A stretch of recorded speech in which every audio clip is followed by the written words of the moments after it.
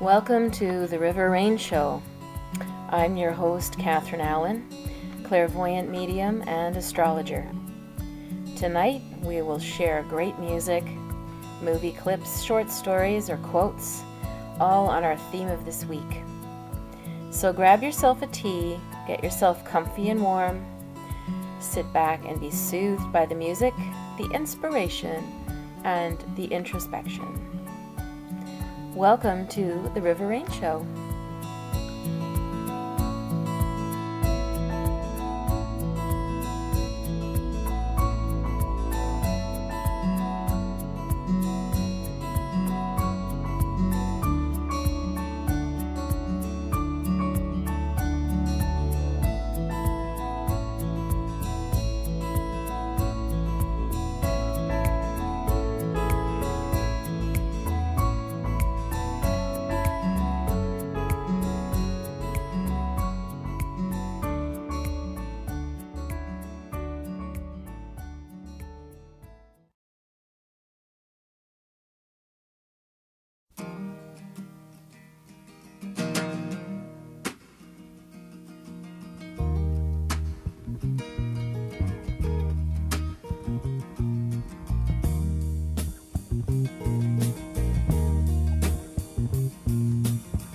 We were born before the wind,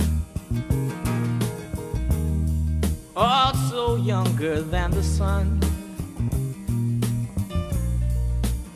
Yeah, the bonnie boat was one as we sail into the mystic.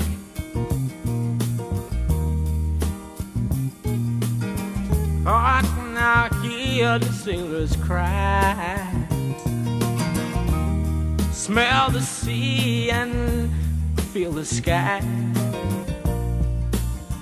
Let your soul and spirit fly into the mystic.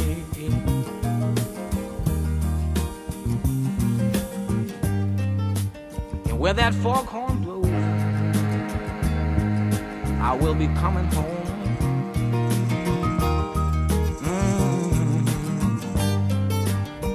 Yeah, when the foghorn blows, I wanna hear it. I don't have to fear it, and I wanna rock your gypsy soul, just like way back in the days of old. And magnificently we will fold into the mystic.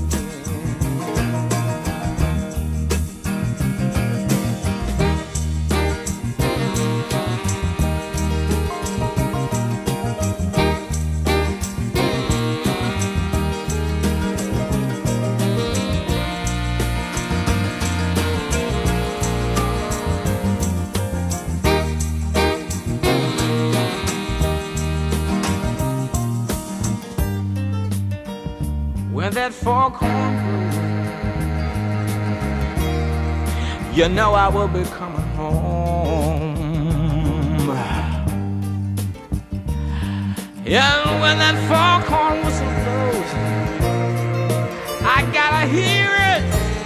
I don't have to fear it, and I wanna rock your gypsy soul, just like way back in the days of old. And together we will fold into the mystic. Come on, girl.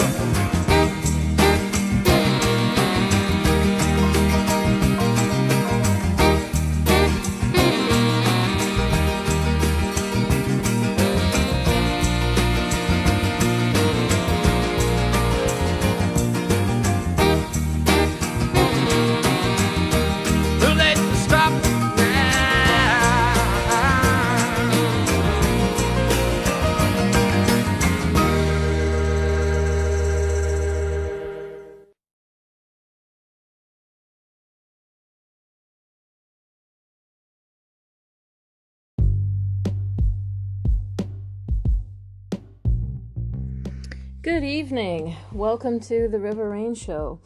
We are already the middle of April, it seems.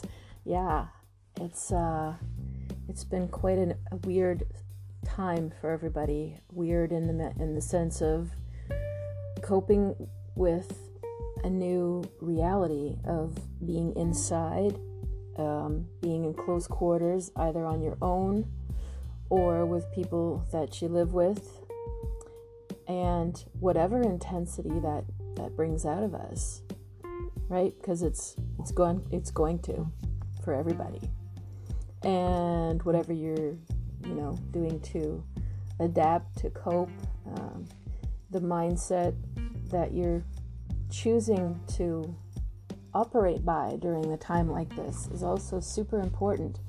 And tonight's show is going to be all about what I'm going to call COVID mystics. I've been thinking a lot about this topic. Well, I think about it all my life, but particularly now when we're all forced to quarantine, it's an interesting time to consider the path of the mystic, because it's one way to positively frame what you're experiencing right now, so that instead of feeling, perhaps trapped, perhaps punished, all kinds of things people can feel because you have to stay home, if you're able to wrap your head around your passage of quarantine as a time that you are going into the mystic, meaning if you can wrap your head around the fact that maybe you can accept or choose this solitude time or this inner time, then you can make a very productive use of this time. Mysticism is full of every tradition, every religion on the planet has a mystical side, has mysticism to it, even if we don't talk about it as much. You could say that Jesus was a mystic. He went off for 40 days in the desert. He had visions and dreams. He had animals appear to him. He had predictions of things. The Buddha was definitely a mystic. He went off, he exiled himself from his normal life, from his family, in order to reach enlightenment. You can think of famous author like Henry David Thoreau. I went into the woods because I wished to live deeply. Who did? He did. He went off into the woods, and he lived in a cabin, pretty much alone. I forget for how long, but it was pretty long. I'm pretty sure, I'd have to double check my facts, but it might have been a couple of years. And he secluded himself so that he could write, so that he could think in a whole other level that just does not happen when you're constantly interacting with people. And it's not a judgment on social interactions, because they're very important. But you have to also, or I'm hoping during this show, maybe you'll ponder this other side of this other paradigm, that there are levels of insight and awareness, of thought, of intuition, of quieting the mind. There are levels and layers of emotion related to, like, quite literally your body cells and the memories that you're storing throughout your whole system, whether you want to say that's in your bones or in your aura. But we're all a product of all of our experiences and all of our environment and everything we put into our bodies, everything we're adapting to. And we've been in a period of time in history where we are bombarded more than ever. And then we sit here in our little places or our homes and look around and go, man, how did I accumulate so much stuff? And the thing is, it's a reflection of how much stuff we've been unable or have no time to digest internally. And now we're given that time. And this would be a positive reframing of what's going on. And again, we can choose the reality or the paradigm or the lens that we want to look at this through. And it doesn't mean there isn't suffering and that it isn't terrifying. In many ways, it is. But this time that you are hopefully respecting the quarantine and staying inside can be used in a mystical way to connect to yourself more than you have perhaps in a long, long time. I know it's happening for me, and I'm already inclined to be an introspective person. And even when I, for years, the last few years especially, I'd say I'm like craving more time to meditate or more time for quiet that just never comes. It just never comes.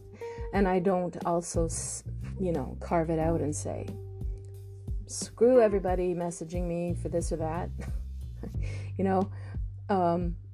I'm taking a few days where I'm not talking to anybody. Like, nobody really does that. Even if I recognize the benefit of doing that. The only time that in the last decade or so that I've done that was a meditation retreat, silent retreat, which is a very powerful thing you can do. So if any of you wants to give yourself a self-given meditation retreat, now's the time. Anything that you have not been tending to that requires some time and space and the absence of running out the door somewhere, the absence of having to interact with as many people or energies or cars on the road. Anything that just reduces the stimulation that we're all dealing with, that basically excites or agitates our system. Even if you can handle it, even if you find it thrilling, it still agitates your system. There's only so much stimulation people can take without effects. And so we've all been overstimulated for a long, long time. And now you might feel as you're inside, oh my God, I'm trapped, I'm victimized. Some people do. I'm bored. Boredom is often the call right before the deep stuff comes up. You feel bored.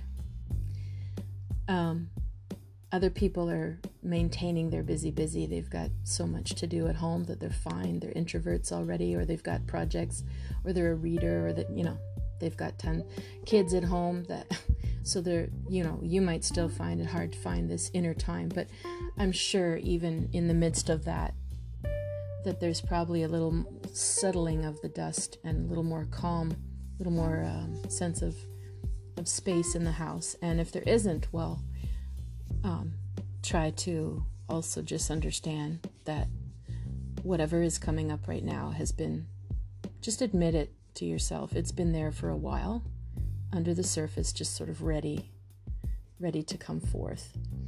So tonight we're going to take a look at a couple of clips that I found. One is a BBC talk that's going to go for about 40 minutes or so about solitude.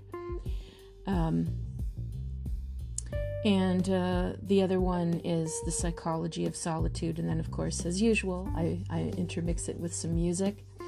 And I hope tonight that maybe you'll be able to find a positive way to see this COVID-19 quarantine period as maybe even as a gift of a pause button that may never come again as well. So on that note, let's just wanted to announce a couple quick things.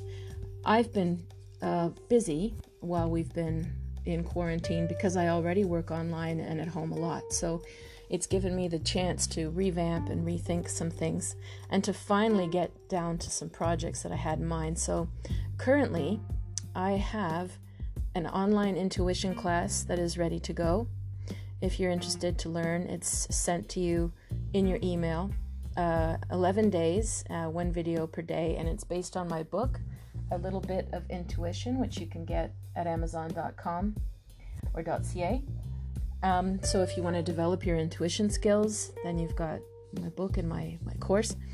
I also have set up a astrology course.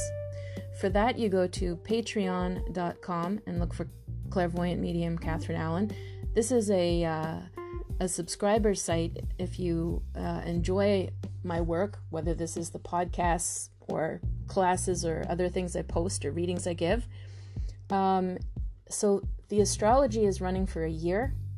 And while we're in the sign of Aries, I'm going to be delving into everything Aries, what all the planets mean in Aries, what all of the rising and the moon sign and everything, what does it mean when it's in Aries. And by the time we go into Taurus, by like the 23rd or so, it's going to be all about Taurus for a month. So you can join us now and you'll be in the first sign of the zodiac, or you can jump in at any time you want. It's a year-long course.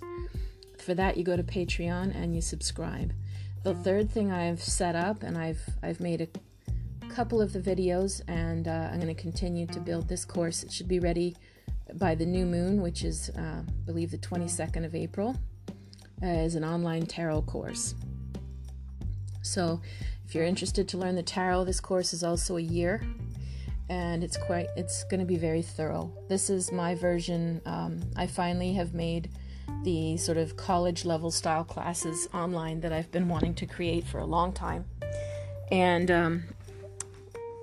after that, we'll see how many people write to me wanting other things as offshoots of these courses. So if you need to reach me for any other reason, as many people are, I'm working online. I'm working with Zoom, or I'm working with Facebook or WhatsApp or the telephone. Online sessions are just as good as in person, and hopefully soon enough we'll be back in person again too. But if you want to reach me for anything, you can go to river-rain.com. My contact info is there, and you can sign up for my free newsletter as well if you like. And all the podcasts you can download them all. You can download them and hear them all on my website once we're done this evening. So let's go to our song of the week, which is Suzanne Vega, Solitude Standing.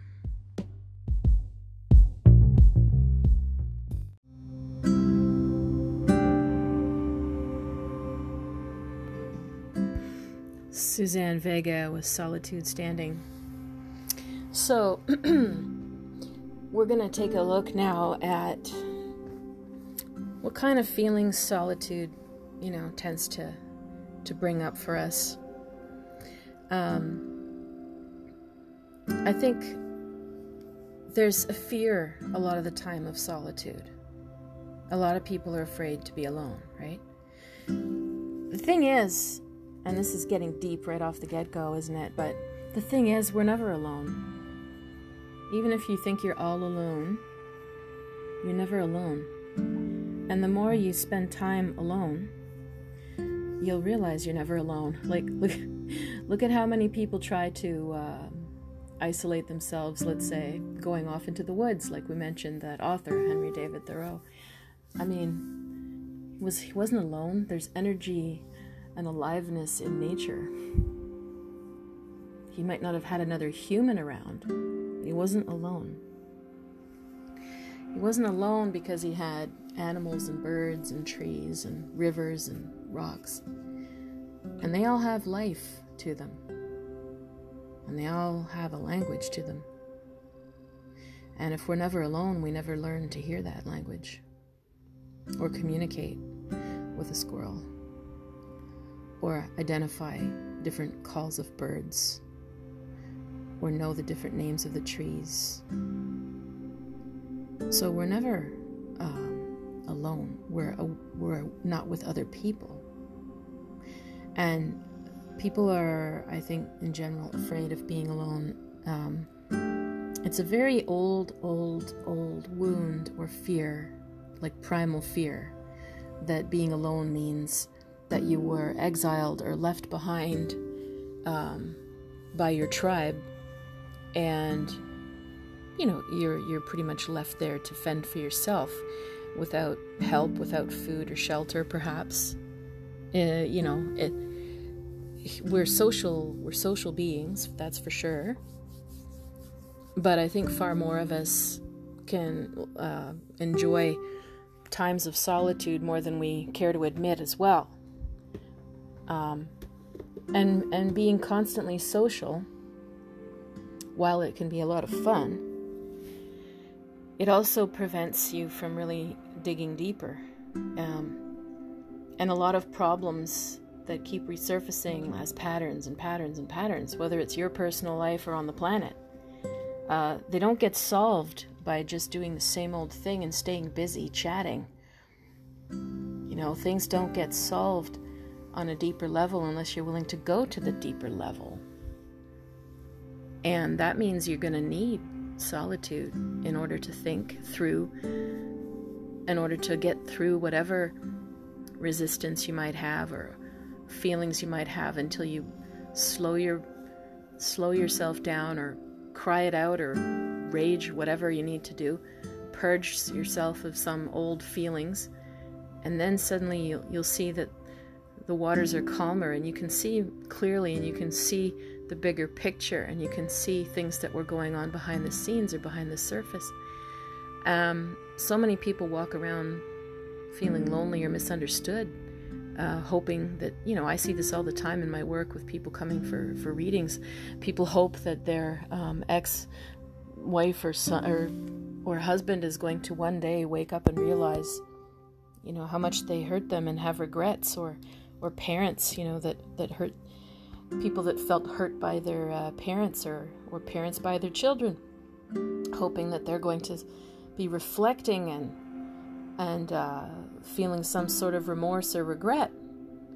How are we ever going to get to the level of remorse and regret and making amends if we don't introspect? We won't.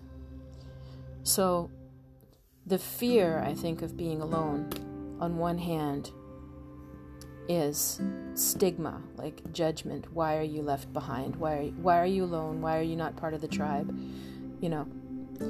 It's almost like the ugly duckling, where you rejected by your mother, and now you're left on your own to fend for yourself.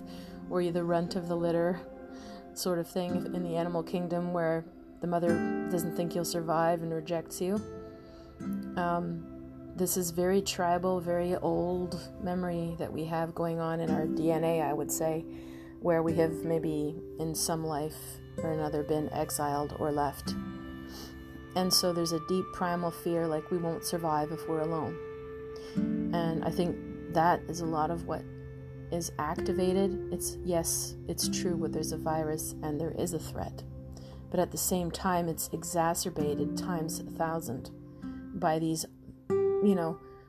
collective societal wounds of, oh no, I'm alone, I won't survive.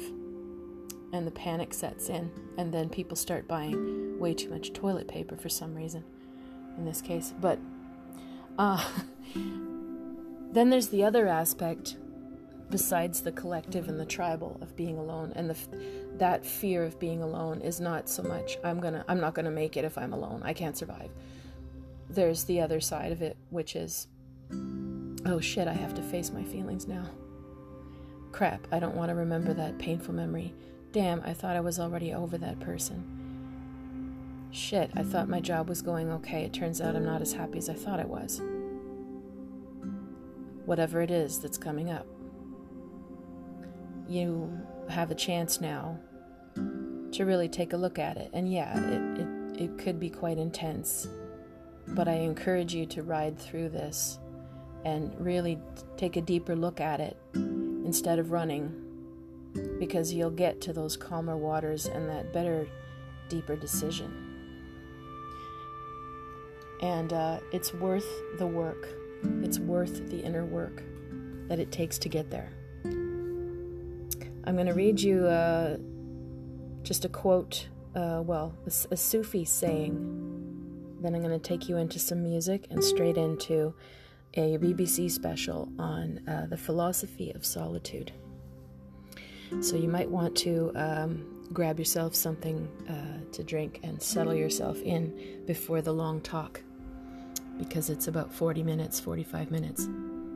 So this is a Sufi saying, and I love it. It says, "Silence is not the absence of something, but the presence of everything."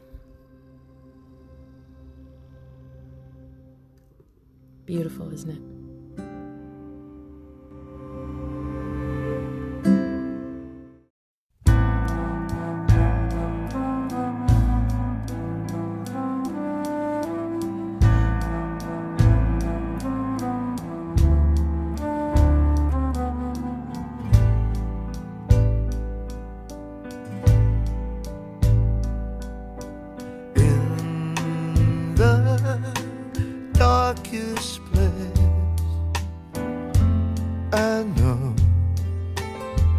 That is where you'll find me, even though you didn't have to remind me. I shut out the lights, your eyes adjust, they'll never be the same. You know I love you so, let's start.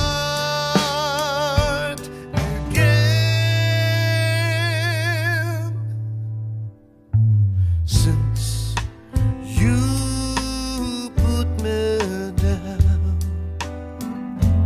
it seems I've been very gloomy. You may laugh, but pretty girls look right through me. They don't sense the faintest glimmering. That is the torch I bear. There's light enough for me to find my way.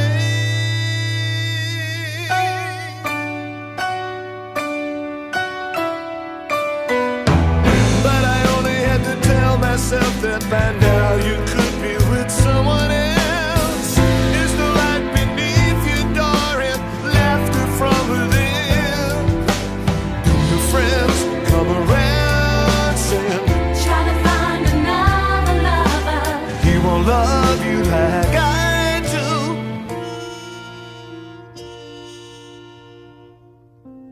In the darkest place,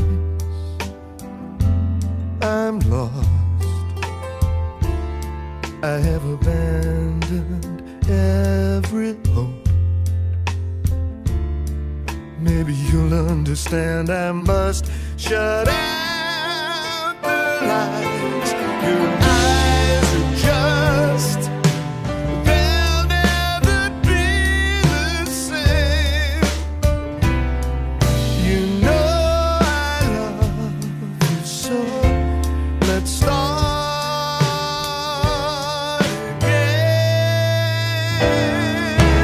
Do your friends come around saying Trying to find another lover. he won't love you like I do?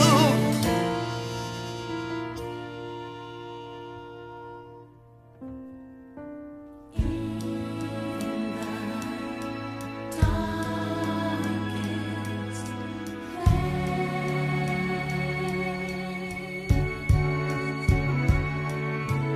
That is when you find me. In the darkest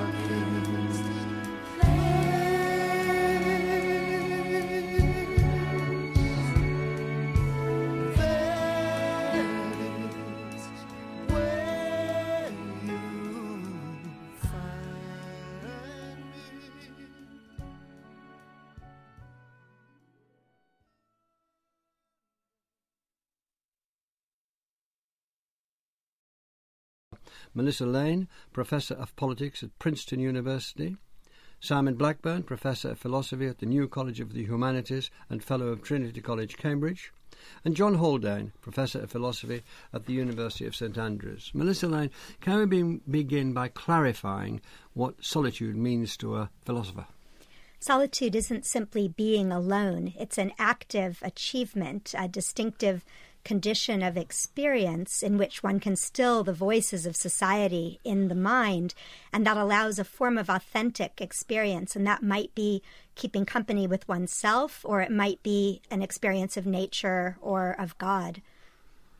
Are you distinguishing, are we in this program going to distinguish solitude from loneliness or solitary confinement?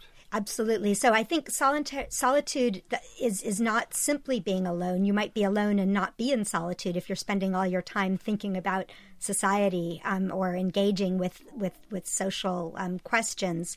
And I think solitude is normally something chosen, but it might be that if one were in solitary confinement, one might be able to nevertheless choose that inner experience. So I think that's an open question. If one is forced into aloneness, whether one can actually still achieve solitude. And of course, some have in very difficult circumstances.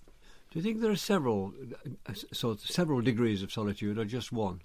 No, I think there are, and there are differences, for example, as to whether one thinks that in reading one is experiencing solitude. For some philosophers, that's been the case, and for others, even books are a form of society that has to be silenced in order to genuinely experience solitude. Starting near the beginning, as we often starting as back to the Greeks, one of the first philosophers to give serious attention to the idea of solitude was Plato, who's been called the first poet of solitude. What was his view?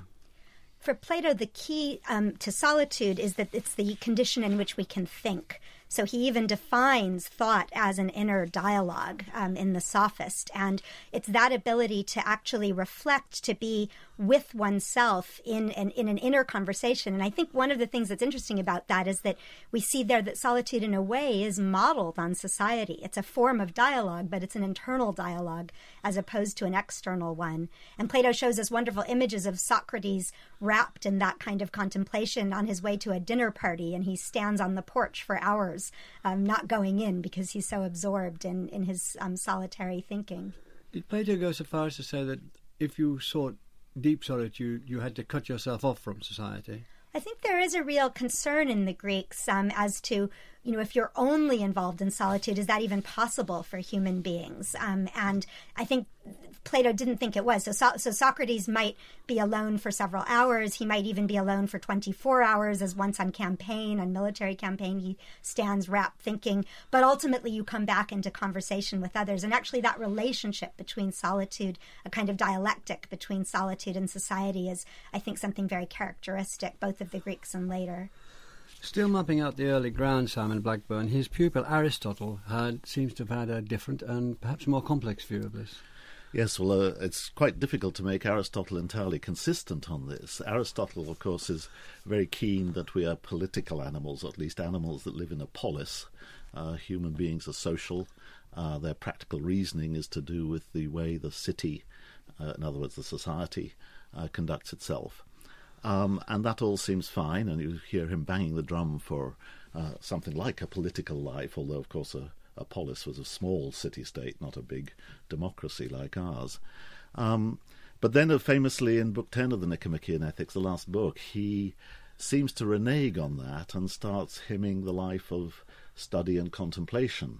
He thinks that all the gods can do is study and contemplate because they don't have to bother about earning a living and things like that. And that the ideal theoretical reason, the highest part of the human soul, has to be exercised, and the best possible life, if it's possible for a human being, is to wrap themselves in contemplation, and that would imply, I think, solitude. So in that sense, do you suggest that he is coming to agree with what Melissa said Plato was setting out? Well, I think it's quite close, because if you think of Socrates' finest moments as these ones where he communicated with his daemon or he stood wrapped alone in solitude, then Aristotle is in effect saying those are the finest moments. That's exactly what the summum bonum, the summit of human perfection, would be.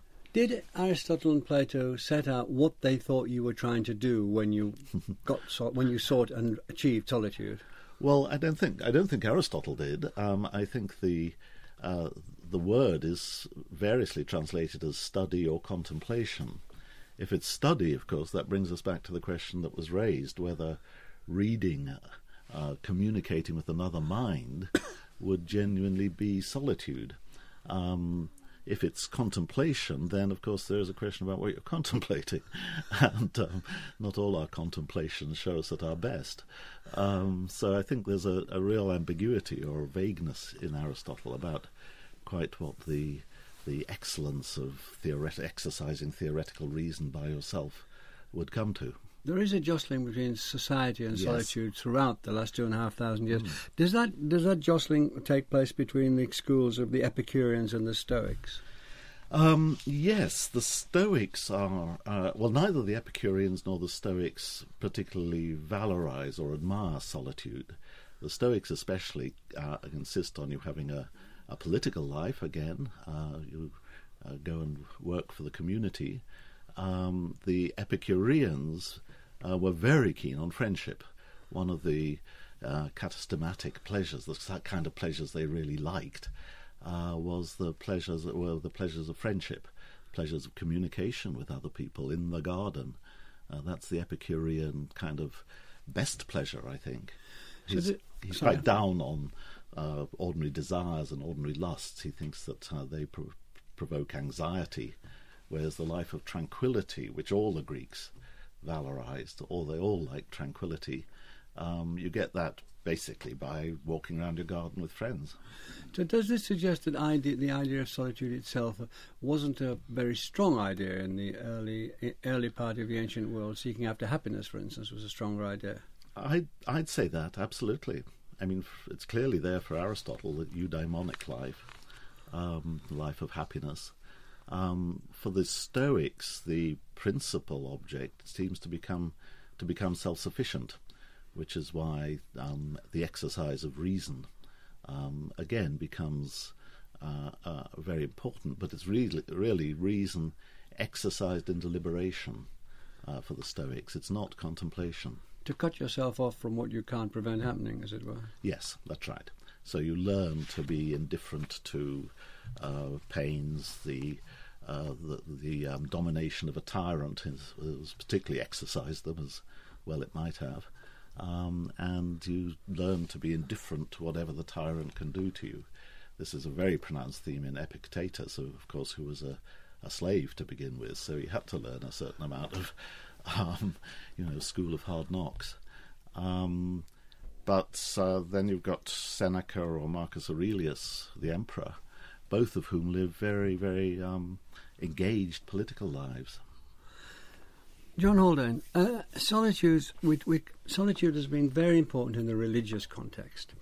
So how did it first enter into the Judaic-Christian tradition? No small topic, right? Well, I think probably... I mean, could I just pick up one thing to lead into that? I was just going to say, I mean, you began by asking about the difference between solitude and loneliness. I mean, one thing that hasn't been said but worth adding, of course, is, and this I think speaks to many people's own experience and condition, is that loneliness can be felt amid society.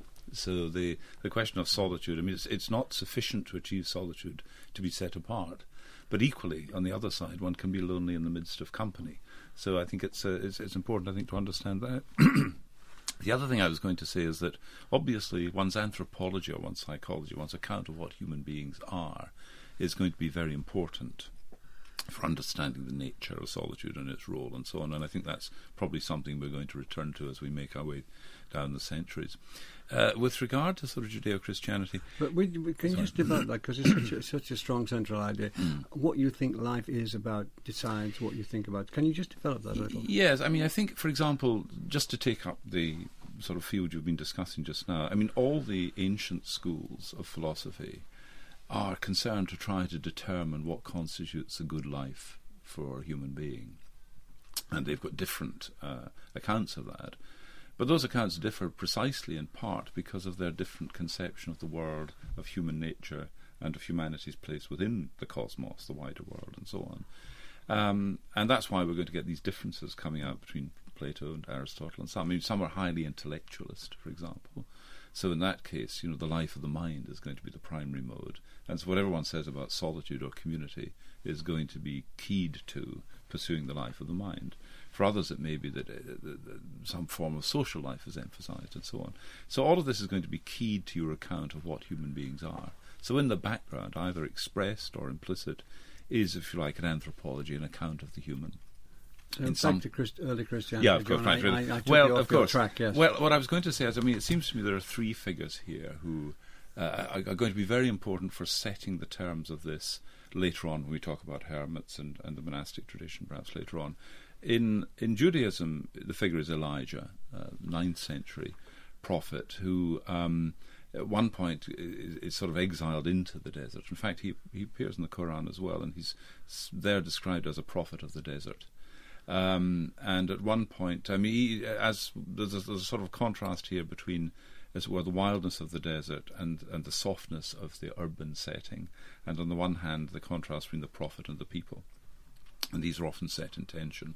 So what Elijah does is accuse a king of betrayal, of apostasy, and so on, of introducing false gods. And he's booted out on this account. But then he goes into the desert, and then there's a journey of 40 days and 40 nights. Now, leaping forward 9 centuries, we get to the point of John the Baptist, who appears on the scene. Some people think John the Baptist is Elijah returned. He is some sort of, we would now say, ascetic figure. He lives in the desert, lives off locusts and honey. He wears primitive clothing and so on. But he's a very important figure. And just as Elijah was sometimes seen by some as the Messiah, the promised one to the people of Israel, so people think John the Baptist may be. But no, the Baptist says he's not the one. He's going to introduce another. He baptizes Jesus, and what does Jesus do? He goes into the desert for 40 days and 40 nights. And there he's subject to temptation, which again is going to become a significant theme, that in the solitude one is tempted. And then that takes us to the hermits and the Yeah. anchorites, and the huge development in the first few centuries of Christianity, the desert hermits, the desert anchorites. Yeah. So what we get... So just first of all, Sorry. John, the attraction of the desert, you alluded to it, Yeah. could you just hit it on the head? Why did they go into the desert? Well, I think that, as I say, first of all, it's a place of wilderness and escape, but it's also slightly paradoxical because it's also a place of punishment. So somebody might be exiled into the desert, and of course, because it's forbidding, the conditions are very difficult. One might well perish there. But equally in the desert, one is away from the temptations, the corruptions, the softness, the indulgence of comfort and comfortable society and so on. So it can be a place of purgation. And I think we'll find within the Western spiritual tradition, broadly speaking Christian tradition, though it has an Eastern manifestation as well, that purgation is going to be very important. So sometimes there's this thing spoken of as a threefold way. It begins with purgation, it proceeds to illumination, and it ends with unification or communion. But that first stage of purgation, getting rid of our desires, getting rid of our appetites, the desert is a place in which that can be done because life is pared down to the bone. One's removed from the comforts of society, and one is self-sufficient or dependent in a very primitive way on whatever is available. And it becomes a lot of people, quite a lot of people, we don't know how many, I don't know, go into the desert, the hermits, the anchorites. Can you be briskly distinguished Okay, very between quickly. those two? Well, this sort of monastic tradition begins in the Eastern Church in Egypt, Palestine, Syria, and so on, Asia Minor, in the 3rd and 4th centuries, and partly as a response to persecutions of Christians, and so there's a fleeing the oppression. But there is a debate breaks out really as to whether the best form of monastic life is an eremitic one on your own, or a cenobitic one, which comes from the Greek from common life. So is it common life or is it solitary life? And that debate recurs actually within monastic traditions in the West as well. But basically the idea of the anchorites, all of these in one sense are monastic forms in which people are given to spiritual life in a relative isolation, either from society at large or from one another.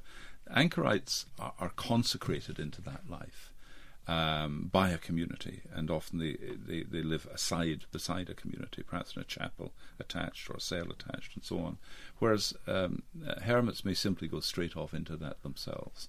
But basically, to collapse all this down to a very brief point, point, what emerges is community life. And we'll see that with Augustine perhaps, but the idea is that really although we want to remove ourselves from society, we do not want to remove ourselves from community. Melissa Lane, one of the thinkers associated with the Desert Fathers was St. John Cassian. What was his approach to solitude? So he's one of the amazing thinkers of this early movement that John was describing. And one of the things that I love in his description of conferences that he had with many of these hermit desert fathers. In fact, there were also a number of desert mothers, but he doesn't discuss them, but we know about them from other sources. And he describes this amazing story of particularly one of them, another man named John, who had gone into the desert as a hermit. And actually the Greek word, our word hermit, comes from the Greek for wilderness or desert. And then discovered that in the desert alone, actually he was more preoccupied both with providing for his material needs and actually with mulling over things that had been said to him. People would come into the desert to kind of marvel at his spiritual achievement, and then he would be all puffed up with pride. And so he goes back into a community and actually says, in the community, I'm better able to achieve contemplation because my material needs are provided, and in fact, I'm more humbled. So paradoxically, the solitude of contemplation is better achieved in the monastic community than alone in the desert hermitage. But also an important point that the material difficulties of staying in solitude are interfering with the idea of solitude in the first place. Yeah, exactly. And I think it's not just the material, though. It's also the psychological, that paradoxically, if you become completely isolated, you might inflate yourself. You inflate your ego in a way, potentially. That's a kind of danger, a recurrent danger of that kind of spiritual practice. And living in a kind of community actually tempers that and allows us to keep the ego in its check, so that, particularly for a religious ideal, you can be in communion with God. Simon Blackburn, and a philosopher gets to grips with that with Boethius, the Consolation of Philosophy, about that time we're talking about the Desert Father, which runs right through for the next several hundred, even 1,000 years. Could you tell us how significant that was and what he was saying about solitude? Well, Boethius starts off the Consolations of Philosophy by lamenting his solitude. He's in a terrible state. He's been a major senator, a major minister of state, as it were. He's been in the king's favour. The king was Theodoric, an Ostrogoth who took over Rome and ruled there until about 525, 526. And Boethius was the top of the pile. He was sort of David Cameron. And then it all went pear-shaped. His enemies had got him accused of betraying Theodoric and generally communicating with Theodoric's enemies. He was chucked into Jug, and in Jug he starts to write the Consolations. He has nothing, as far as I remember, favourable to say about solitude. The problem is that it's absolutely vile, and he's lamenting his lot.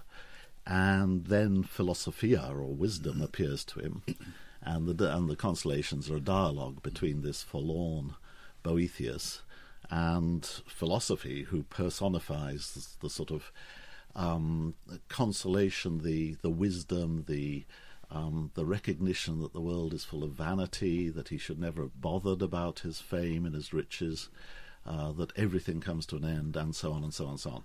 And then the text turns to the place of evil in the good world, and you get a fairly standard theodicy. He's trying to reconcile these bad things happening with the providence that guides all things. Is philosophy trying to persuade him of the importance of solitude? No, not particularly. Philosophy is busier trying to persuade him that he can rise to be indifferent to his state.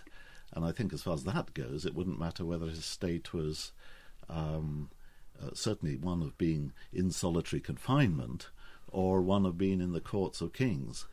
That is, it should be a matter of indifference to him. There's a very pronounced Platonic element, a very pronounced Stoic element in Boethius. There's very little Christianity, funnily enough.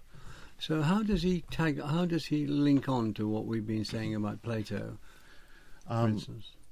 I think the main sort of Platonic themes come from the Timaeus and to some extent the Gorgias. The the idea that somehow there's a providence in all things. There's a governing providence. There's a sort of certainty of a religious metaphysic. That's for sure.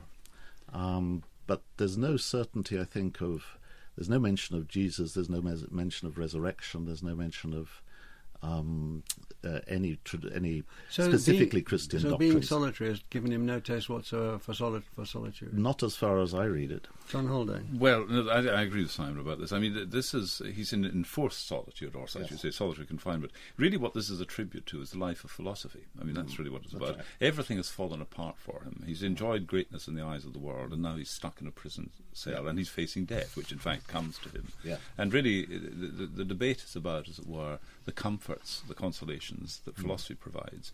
And the book is very important because it explores, as Simon said, questions of evil, for example. Time is an issue there, determinism and so on. And the question is, are we trapped, are we victims in some sense of circumstance and time? And the answer is, at the end of the day, no, because we can transcend all of that. And where we go to is a Platonic place, in which you contemplate truth and so on. So these sufferings are nothing, as it were, by comparison.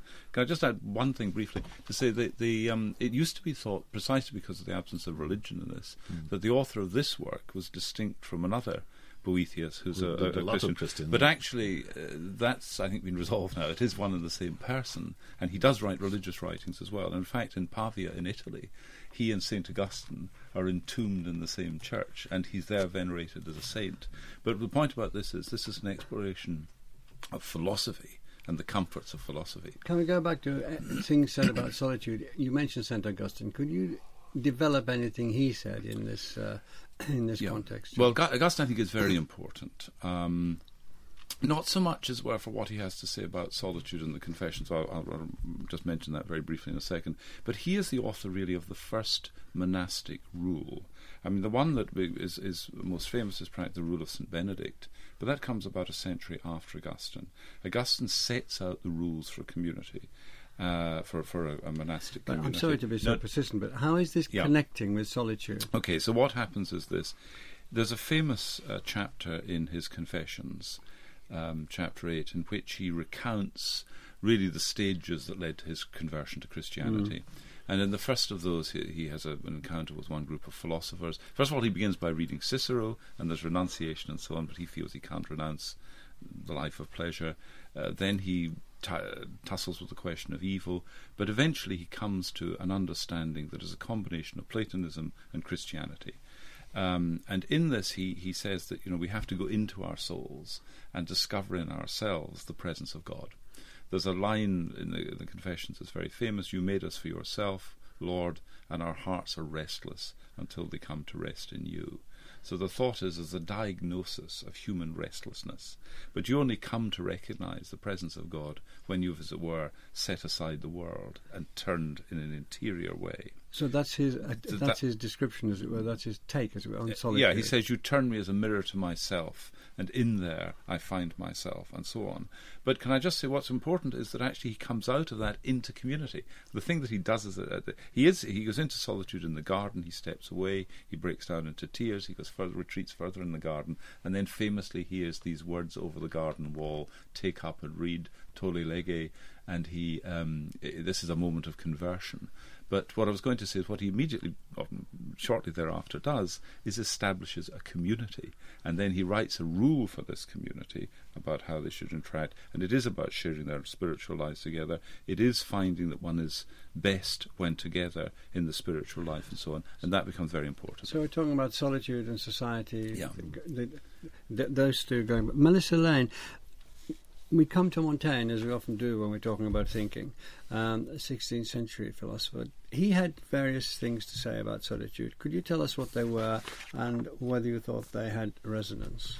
One comment first on what we've been saying so far, which is I think that what we're seeing is that in the classical tradition, solitude is very important in this idea of philosophical contemplation and thinking, but you can do that while still physically being present in the city. And that is a great contrast from the Desert Father tradition, that strain of Christianity which says you have to go into the wilderness, leave the city physically, and also in order also to leave it mentally. Even though, as we saw, now in a way that brings us to Montaigne, because what's interesting in Montaigne is that he does retreat into his country estate. He's a landed gentleman who goes on serving as a sort of local magistrate. But he suggests that you need to have solitude. You retreat into your estate, you retreat into your book room, into your library, and that becomes for him a model of what he calls the back shop of the mind. So you need to have in your own mind a place of solitude. Although again, it's not that you live there all the time. You live there in a way that enables you to prepare yourself to be in society in the right way. So again, solitude is a preparation for society, but society in some ways might also be a preparation and a model for solitude. He talks about living in solitude, but he's living with his family, and one of his books is about friendship. So what about that? Yeah, well, this is what's so interesting, I think, is that solitude is very rarely a kind of complete, all-encompassing ideal. It is in the Christian tradition. Well, even there, as John says, for most, if you're living in a monastic community, you spend many hours a day in solitude praying, but then you're eating in a community, even if in silence. So it's, again, you're moving in and out of solitude. And I think for Montaigne, again, it wasn't a contradiction for him to love friendship, to love his family, but to find that he needed these hours in his library, where, again, though, paradoxically, he said, what I'm doing is conversing with the great minds of the past through books. I'm in solitude, but in conversation in my own mind with them. Simon Blackburn, do you think that Descartes put solitude back into the philosophical arena? Yes, if I could just say something about Montaigne quickly. I mean, Montaigne, I think, was also very keen that you didn't retire into solitude unless you'd prepared your mind in advance. You'd actually got sort of a well-stocked mind. And that, I think, is important, because otherwise philosophical contemplation can just be sort of, as Hegel called it, it's like burning incense and listening to music. It's not actually thinking. So I think we'll come to Hegel and more social philosophers, socially minded philosophers in time. With luck. With luck. Okay, Descartes, yes. Well, the thing every beginner in philosophy knows about Descartes is that in the Meditations, he's sitting there alone in his stove-heated room, and he starts to wonder about the foundations of knowledge, and he tries to strip away everything that he thinks he knows. The usual gloss on this for beginners in philosophy is that they should ask themselves the question, how do I know I'm not dreaming? And indeed, Descartes is preoccupied by the possibility of universal deception, of living in a virtual reality, as we might put it. I think actually the context is much more historical than that, but the essential thing that he did do was say, you've got to do it for yourself. You've got to get out of your own head the apparatus for gaining confidence in the external world, confidence in the testimony of others, confidence that things are as your mind tells you they'll be. And to do that, you've got to get rid of the tyranny of the senses. He's living at a time when sense experience suddenly began to feel a little wobbly. Copernicus had told us that the Earth goes round the sun, not as it appears the sun goes round the Earth. People were beginning to discover the microscope and the telescope more or less simultaneously, and everything could appear very different depending on how you looked at it. So the arrival of perspective is very important, and Descartes is very definite that you've got to do it for yourself. You've got to do it out of your own contemplative and rational resources. And that's the turn to the self which dominated philosophy really until probably Hegel. Did the return to the self nudge people back into the idea of solitude and the self being related? I don't think they did particularly. Descartes himself was a bit of a solitary. He lived an awful lot of his life sort of concealing himself actually from other people. But I think in the end he's not been seen as a paragon or a paradigm of the solitary life in the way that some of the people John's been talking about were. he's been seen as leaving an intellectual problem, and it was a big intellectual problem. It was basically what we call reconciling the normal worldview with the scientific worldview.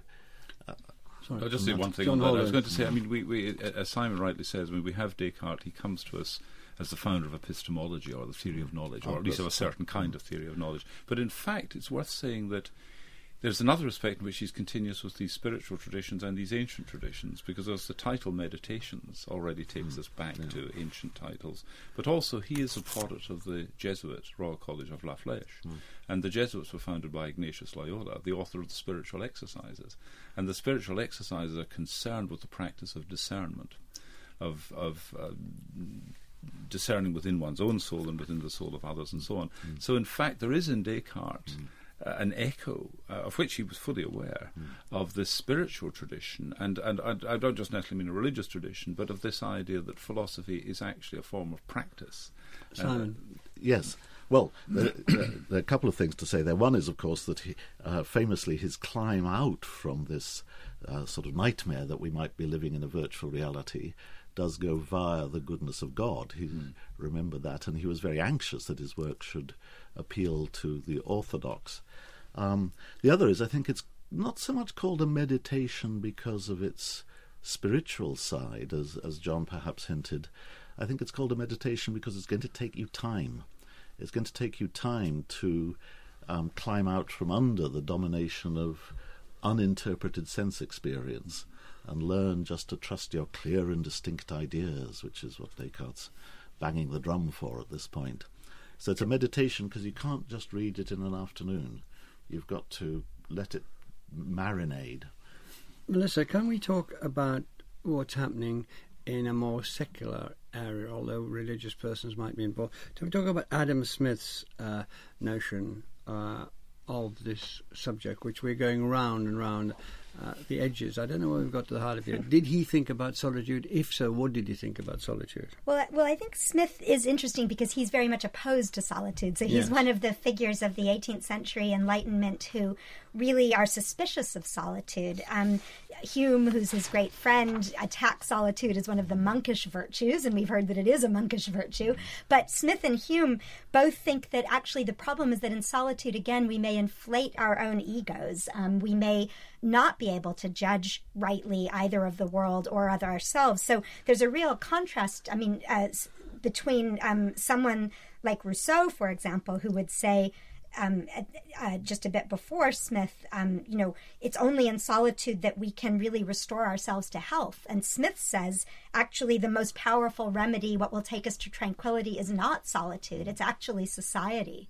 And so that's a very interesting moment where both the classical and the religious kind of adulation for solitude and contemplation really hits the Enlightenment concern for sociability and the value of sociability. But the Enlightenment people, especially Hume, is hammering solitude and celibacy very hard indeed. It's useless. It takes you nowhere. Just what have you to think about if you're thinking only about yourself, and so on and so forth. So you might almost call it a secular, but certainly an empirical view of solitude. Where does it get you? What does it prove? What does it end up as? Exactly. And so that's really beginning, in a way, even before Hegel, that it's beginning the turn toward a more social idea of the self, whereas the solitude traditions in classical and Christian ideas were very much that solitude was the authentic self, that it's only in solitude that you can find your true voice, that you can still the false voices of society. And now for the Enlightenment is saying, actually, no, it's in conversation with others, and real external conversation, the kind of conversation we're having here, not in our own minds, that we can actually find truth. Yeah, I want to say, please, Simon, you come on and then want to say something. Okay. I just thought it's a pleasant thing to remember that this is one of the few things that Johnson and Hume would have agreed about. There's a wonderful statement from Johnson. Solitude, he added one day, is dangerous to reason without being favourable to virtue. For the solicitations of sense are always at hand. The solitary mortal is certainly luxurious, probably superstitious, and possibly mad. The mind stagnates for want of employment, grows morbid, and is extinguished like a candle in foul air. Yeah, they have good lines, and there's a wonderful thing by Hume. I haven't got time to read it. I'll pop it in the newsletter or something. It's absolutely true. But at the same time, you had Rousseau turning to nature, and having an enormous effect, which has rippled through ever since. And then Wordsworth, Solitude, the Bacon, from the Bacon dialogue, and the bliss of solitude, and so on. You have the whole romantic movement, the nature movement, which is taking solitude in nature as seriously, they think, as everybody took solitude with God. Now, where does that take us? Is that a philosophy? Is that what's going on, John? Well, I think part of what's going on is a return to an antecedent state. So the thought is that over the centuries we've developed in certain ways that have actually distanced us from our authentic, true, real nature. And one way of trying to get back to that is by speculating about our origins, and that's why Rousseau, the idea of the state of nature in Rousseau is important, and in other thinkers as well, to try to work out how we got here and what was it like originally.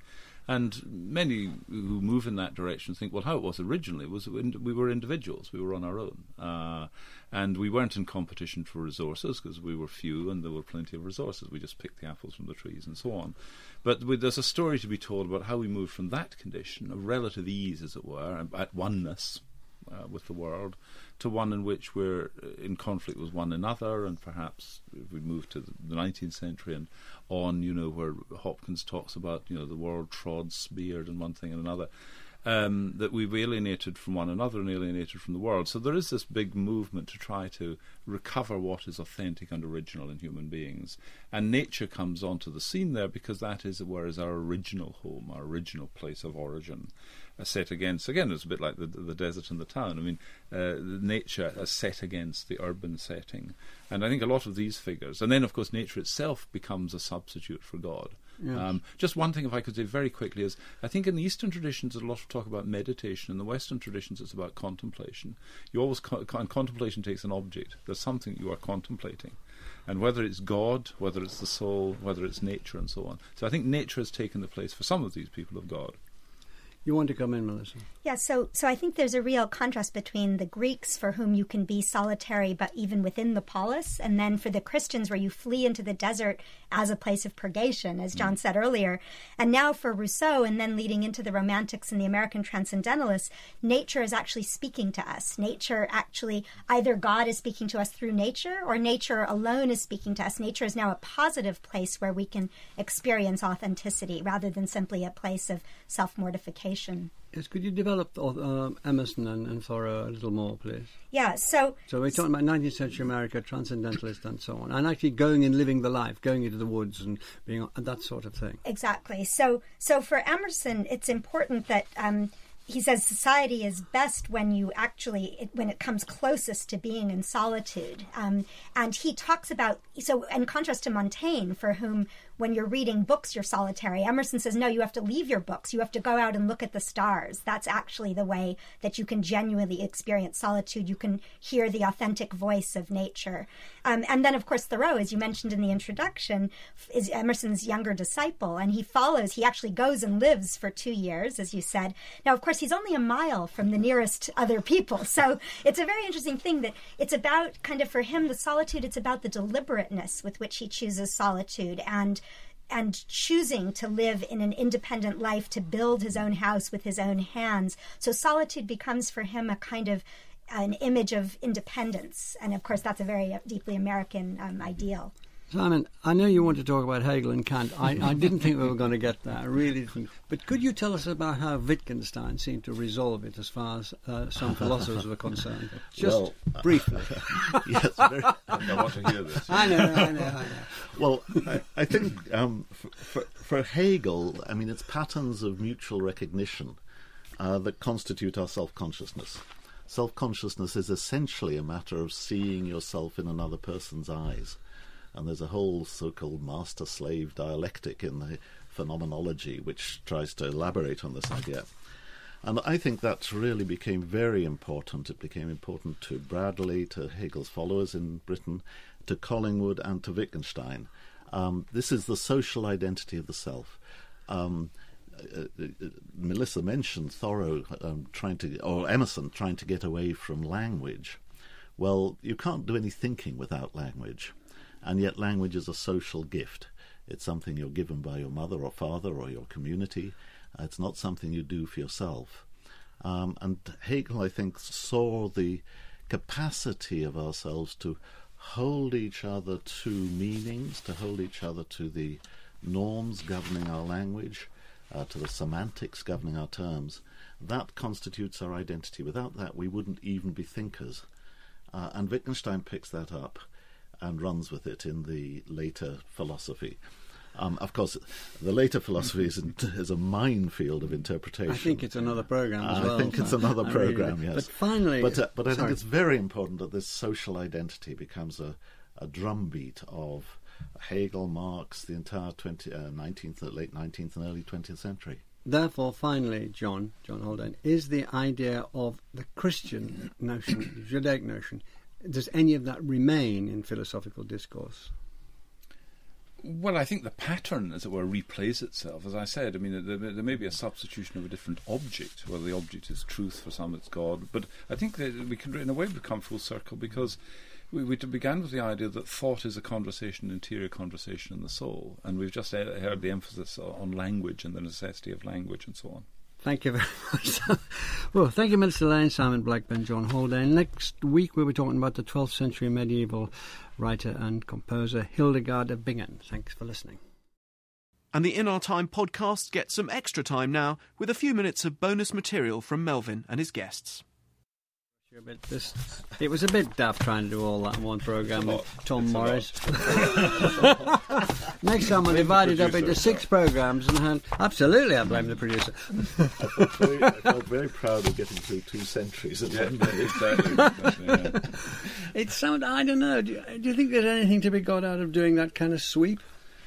I think we did get some big themes, so this contrast between solitude is really about thinking you can do it anywhere, to no, you have to be in the desert, you have to really leave society behind physically, to okay, no, you have to be in the wilderness, but you want to be in nature in order to hear the voice of it. I think we did get that, that is something that comes out only with. And I think it also came out that nearly everybody has a dialectic between solitude and community. So that I think came over very well. Yeah. I mean, structurally, it seems to me you don't have 2-part programs, but it seems to me that this would be a case for one. I mean, you could do it something like Solitude in the pre-modern world and then Solitude in the modern world, because we didn't get round. I mean, you touched upon Wordsworth and such like, but the whole sort of the role of solitude in art, for example, I think is very important. I mean, I mean, had there been time, Camus has this little.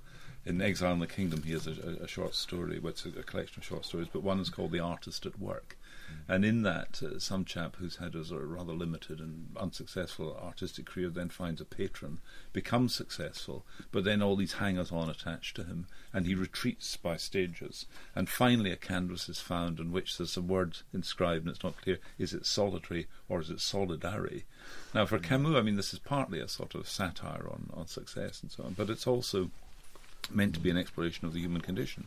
And so the whole existentialist concern about aloneness in a world not of our making and so on, I think is important. In another case, I just was looking at the work of British artist Richard Long, whose work you might know. He walks in the landscape, he produces lines and so on. But some of these are 1,000-mile walks, and he's been doing this for 40 years. It's been a solitary life. But again, it's to bring it back. I mean, it's to share the fruits of solitude. I mean, I think one of the other really interesting questions is what happens now when we all are on our phones all the time. And so even when you're alone, you're very often in real dialogue with others. Exactly. And so actually, but I think it's a real thing to think about, because if the tradition, the philosophical and religious traditions are right that you have to train yourself in solitude to even be in society in a fruitful way, and then you're never really in solitude now, I think there are real questions to be asked there about, how do we continue to cultivate solitude in these conditions? I wish we'd mentioned that Thoreau, I mean, he makes this parade of his independence and his solitude. He went to have dinner with his mum every week. But see, I think that's in a way, but that's the point, is that solitude it's not just a matter of how many hours do you spend alone. No, it's actually this question of what's the content and quality of the hours in which you are alone, and that's really the fundamental question. So, but I agree. I mean, so it's easy to kind of poke fun at him, and there is something. More and more begin to agree with John Haldane that we should have done 2 programs. But there's masses to come back to. Like we've nibbled at the end of various big cheeses. Well, Byronic solitude, of course, as well. I mean, it's not just Wordsworth and, say, Coleridge, the nature poets, but Byronic solitude, the solitude of the outcast, the hero who sort of walks alone because he can't stand what's around Yeah, him. and yet That's, again, I you think, see one very- thing we didn't get to, but I think it's, for philosophers, we're interested in Kant and autonomy and self-governance, but a more important theme for many of these figures is not autonomy, but authenticity. I mean, being really oneself. And to be really oneself, one first of all has to know what oneself is, as it were. But I think Well, that would be a great program, authenticity. Authenticity, Yeah. I think. Or indeed, autonomy and authenticity. Polonius onwards, yeah. But notice in all of these authors, actually, or not all of the authors, but in general, there's convergence. Right? It's actually very few people who say that the right life for human beings is simply to be alone or to be utterly immersed in society. What they all return to is the idea that what you want here is a balance. And that's why I think, say, Augustine's rule is very interesting. And the monastic settlement in general is very interesting because you go off to your cell, but you come back to common life. So you eat together. There's some the solitary prayer, but there's also communal prayer. And then, of course, what has also happened within the monastery is the spiritual reading. So as you sit around your tables, there's somebody up there who's reading you the rule of St. Benedict, the rule of whatever. So it's a common life as well. Would you like some tea? Coffee? Here, Tom Morris is here to deliver either of our two wishes. I'm fine. There are many more Radio 4 arts and discussion programmes to download for free. Find these on the website at bbc.co.uk/Radio 4. I saw in a newspaper headline recently, said 10 youths jailed for possession of narcotics. Well, I didn't read the story because that headline told the whole story about drugs. Here's a poem I wrote about drugs. Could there be ruined regions of the mind where reason didn't reach to draw the line? Where the brain was pounded by some drug, gave in till a hole was finally dug? And who can know on what part is that hole? And who can say what that does to the soul? Well, not only the soul, my friend, but how about the body? Boy, it can take a beating in a lot of different ways. From the drug itself, if it's not used properly, or from the law, if the laws are abused, there's a heavy penalty that has to be paid. And believe me, jail ain't worth it. Just ain't worth it. And did you know that if you're caught carrying drugs in your car, that they can confiscate your car and sell it at public auction? I don't know who made that law, but that's one of the laws. Well, all of us, though young and old, should study the changes that have come about in our land, for changes must come. That's the whole process of life. And in a time of change, there comes distorted images and uncertain values. And we all must search. We must search for what is truth.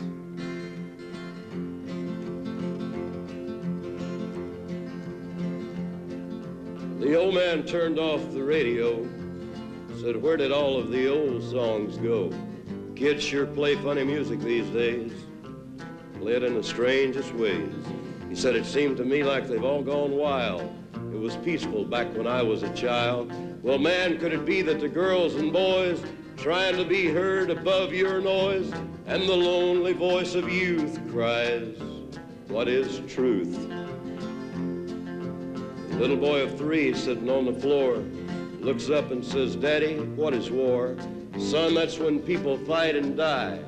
Little boy of 3 says, Daddy, why? Young man of 17 in Sunday school, being taught the golden rule. And by the time another year's gone around, it may be his turn to lay his life down. Can you blame the voice of youth for asking, what is truth?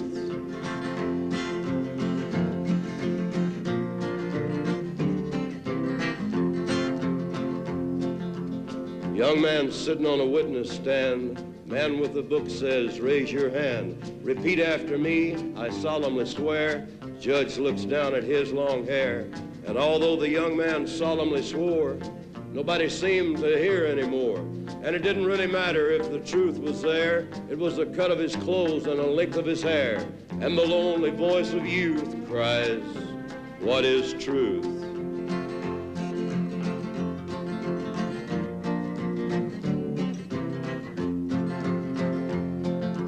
young girl dancing to the latest beat, found new ways to move her feet. Young man speaking in the city square, trying to tell somebody that he cares. Yeah, the ones that you're calling wild, gonna be the leaders in a little while. This old world's waking to a newborn day, and I solemnly swear it'll be their way. You better help that voice of youth find what is truth. And the lonely voice of youth cries, what is truth?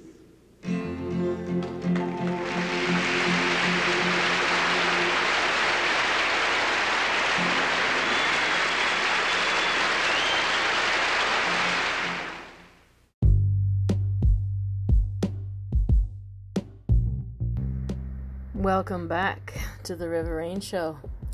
I hope you enjoyed that BBC special. It was quite academic, maybe a bit more than I thought, but it was philosophy of solitude. So you have, if you listened closely, you have quite the detailed background now of different philosophers and different thinkers and how they described what is necessary to achieve enlightenment or self-knowledge, and whether solitude is necessary, whether you could do that, whether you needed to be like the hermit out in the desert or the forest, or whether you could do it within the city. And we sure know right now, when we're quarantined, that we can do it in the city, at home. We can do it when we find or create the space to do it, where we have enough quiet to be to hear ourselves think. So, and I love that Johnny Cash song too, the storytelling kind of song of what is truth. So, I wonder what you're feeling these days about truth, I'm sure when there's enough time to think and remember stuff and probably replay things in your mind that you haven't thought of in a while. Maybe you're dreaming of people you haven't thought of in ages. Maybe hopefully there's some sense of closure that is coming to you from this time. Some sense of making peace with the past, understanding relationship dynamics, getting a better sense of how you can go forward in your career, how you can adjust things in your home so that it's more efficient. Maybe you're finally feeling some room to make big lifestyle changes. So I hope for you that this is a really productive time, and I hope that the solitude is something that you can embrace and see that there is a lot of value in and opportunity in this time as well. Just going to read you another poem, and then I have another much shorter segment about the psychology of solitude that just talks about it maybe in a little more of a psychological way instead of philosophical way, just to see if that helps you process this time as well. So this poem is called Because I Love You by Alison Grayhurst. The fire around you is a bird. It will perch, nest, and then next season it'll be gone. Your journey is into the hailstorm, but you will be healed, and I will go on loving you like I love you, like the humpback whale does its song. It's beautiful, isn't it? It's basically saying, I know that you need to go into a personal storm inside yourself to heal, and I will love you the same way because I love you anyway, because I see who you are, and your personal journey or your storm or your descent into depression and up and down doesn't change that I see you and I love you for who you are. It's beautiful, isn't it? Let's listen to another song here before we head into the other segment about the psychology of solitude. This is from Lord of the Rings.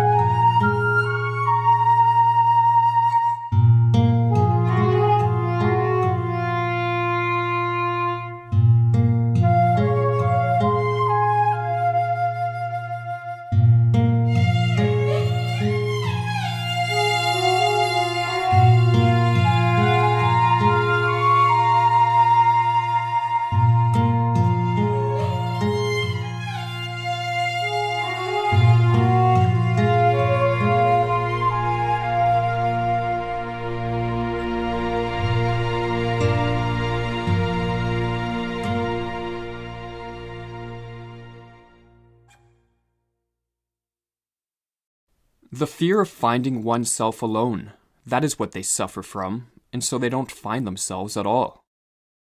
Human beings are social by nature and unfit to endure extreme cases of isolation. If we are alone for too long, our mental faculties can degrade, leading to states of insanity and deep despair. The use of solitary confinement and exile are practices with ancient roots, indicating that people have long understood just how deeply the fear of isolation runs through our veins. But in the modern day, our fears are not restricted to extreme forms of isolation. Rather, many of us fear being alone for any extended period of time. In this video, we'll investigate this fear, explain the detrimental effects it can have on one's relationships, and explore the benefits of overcoming this fear and learning to find solace in solitude. Many thinkers have suggested that the fear of solitude is at root a fear of oneself. In our normal daily routines, busied with work and chores and most often in the presence of others, our social persona comes to the fore, and frightening thoughts and emotions are pushed outside of our awareness. But when away from the restricting confines of others, these darker aspects of ourselves tend to rise to the surface and make their presence known. It is what one takes into solitude that grows there, wrote Nietzsche, the beast within included. Hence, there is a danger in spending a significant amount of time isolated from others, as there will come a time when, broken down by the beast within, solitude will weigh us down and become a great curse. There are some who can endure this crisis of solitude, and through a heroic effort tame and integrate the darkness within. But most would be destroyed by such a confrontation, which is why Nietzsche thought many should be dissuaded from solitude. The default response for those for whom solitariness is too heavy a weight to bear is to cling to others to ensure they never feel alone. One man runs to his neighbor because he is looking for himself, and another because he wants to lose himself. Your bad love of yourselves makes solitude a prison to you. Those who lose themselves in others may be saved from their solitude, but they always turn out to be crippled versions of the person they could have become. In order for us to actualize our potential, we need to fulfill what the psychologist Abraham Maslow called our meta-needs or highest needs, which include the drive for truth, beauty, and goodness. These needs, as Ernest Becker noted in his book The Denial of Death, cannot be completely fulfilled by other people. It is impossible to get blood from a stone, he wrote, to get spirituality from a physical being. Any attempt to fulfill the totality of our meta-needs through an intimate relationship will result in a godlike idealization of the partner and a resultant slavish dependence on them for our self-worth and identity. If the partner becomes God, they can just as easily become the devil, wrote Becker. The reason is not far to seek. If you find the ideal love and try to make it the sole judge of good and bad in yourself, the measure of your strivings, you become simply the reflex of another person. You lose yourself in the other, just as obedient children lose themselves in the family. No wonder that dependency, whether of the god or the slave in the relationship, carries with it so much underlying resentment. To ensure we don't, like many individuals today, fall victim to dependence-driven relationships, we must develop what the 20th century psychoanalyst Donald Winnicott called the capacity to be alone. When the fear of solitude makes us dependent on others, we become overly compliant out of a fear of abandonment, and thus build up what Winnicott called a false self, that is, our personality becomes a mere reflex of how we believe others want us to be. It is in developing the capacity to be alone that the false self can be broken down, thought Winnicott, rendering us able to rediscover our true self, or in other words, our authentic feelings and needs. In the modern day, most are oblivious to the benefits of solitude. Instead, many unknowingly adhere to what is called object relations theory, which is based on two key assumptions: that the maturation of one's personality can only be facilitated through interpersonal relationships, and that these relationships are the primary, if not sole, source of meaning in life. In his influential work Attachment and Loss, John Bowlby, an adherent of this view, wrote, "Intimate attachments to other human beings are the hub around which a person's life revolves, not only when he is an infant or toddler or schoolchild, but throughout his adolescence and his years of maturity as well, and on into old age." Taken to their extreme, the assumptions held by object relations theorists imply that the individual's life has no meaning apart from interpersonal relationships, thus overlooking the well-established fact that meaning can be found and personal growth stimulated when we cultivate, in solitude, a relationship with some form of creative work that consumes our attention. As the 20th century psychiatrist Anthony Storr argued in his book Solitude, A Return to the Self, it is in the struggle to give form and order to an external creative work that we also, often without knowing it, are imposing form and order on our mind. Maturation and integration can take place within the isolated individual to a greater extent than I had allowed for. Introverted creators are able to define identity and achieve self-realization by self-reference, that is, by interacting with their work rather than by interacting with other people. It is this ability to achieve self-realization by developing a relationship with our work that led the Russian author Fyodor Dostoevsky to claim solitude for the mind to be as essential as food is for the body. In solitude, we can forge our character away from the often constricting external demands of others and maintain our independence in the relationships we do cultivate, thus ensuring we do not, like many today, lose our identity in them. Yet as we learn to flourish in solitude, we must not dismiss the dangers of it which Nietzsche spoke of, dangers which led Goethe to write, "There is nothing more dangerous than solitude."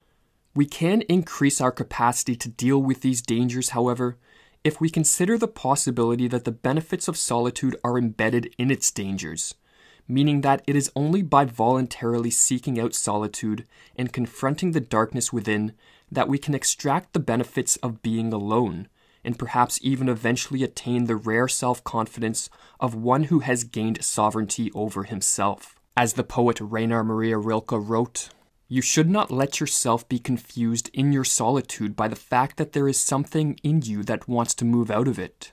We know little, but that we must trust in what is difficult is a certainty that will never abandon us. It is good to be solitary, for solitude is difficult. That something is difficult must be one more reason for us to do it."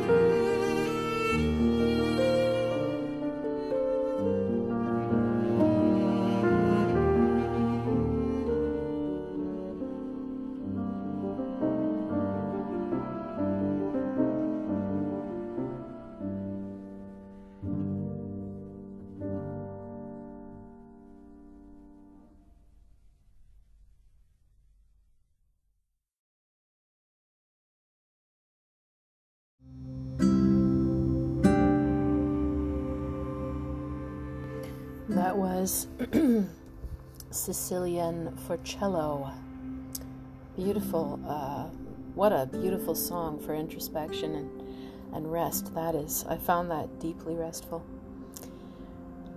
Here's another beautiful poem by the same person as before, Alison Grayhurst.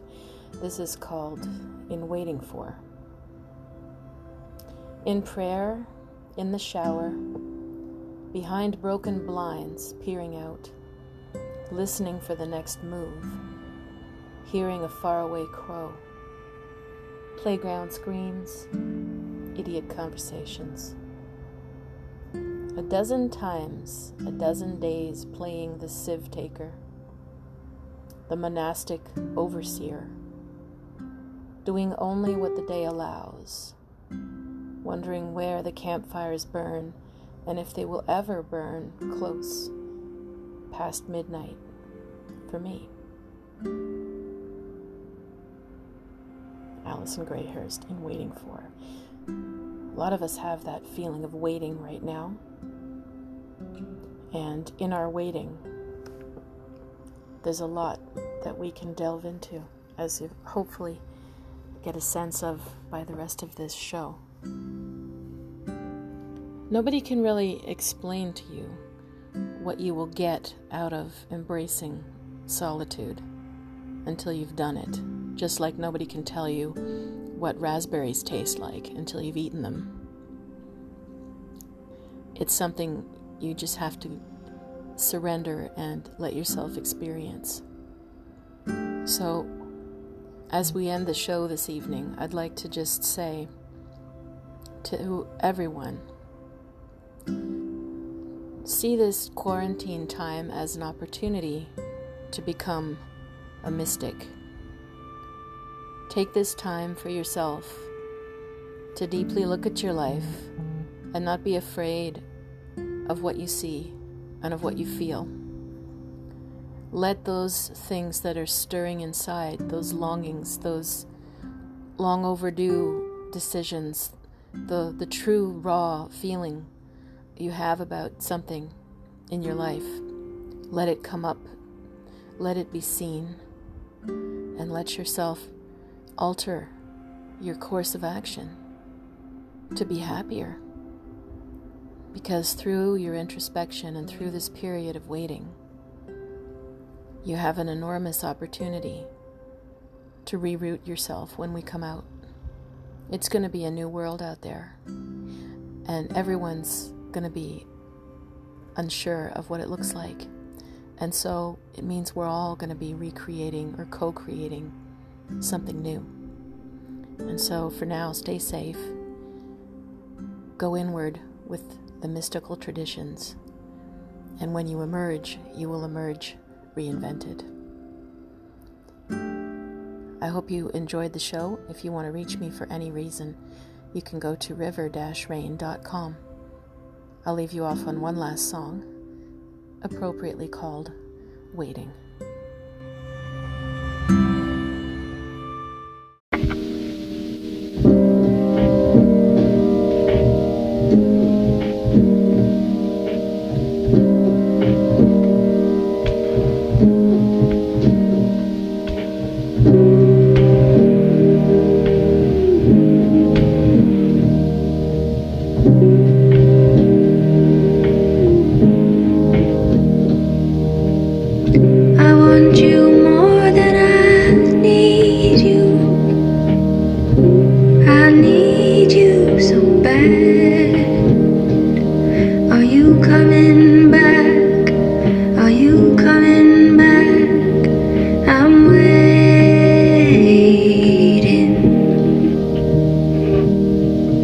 Haven't had a dream.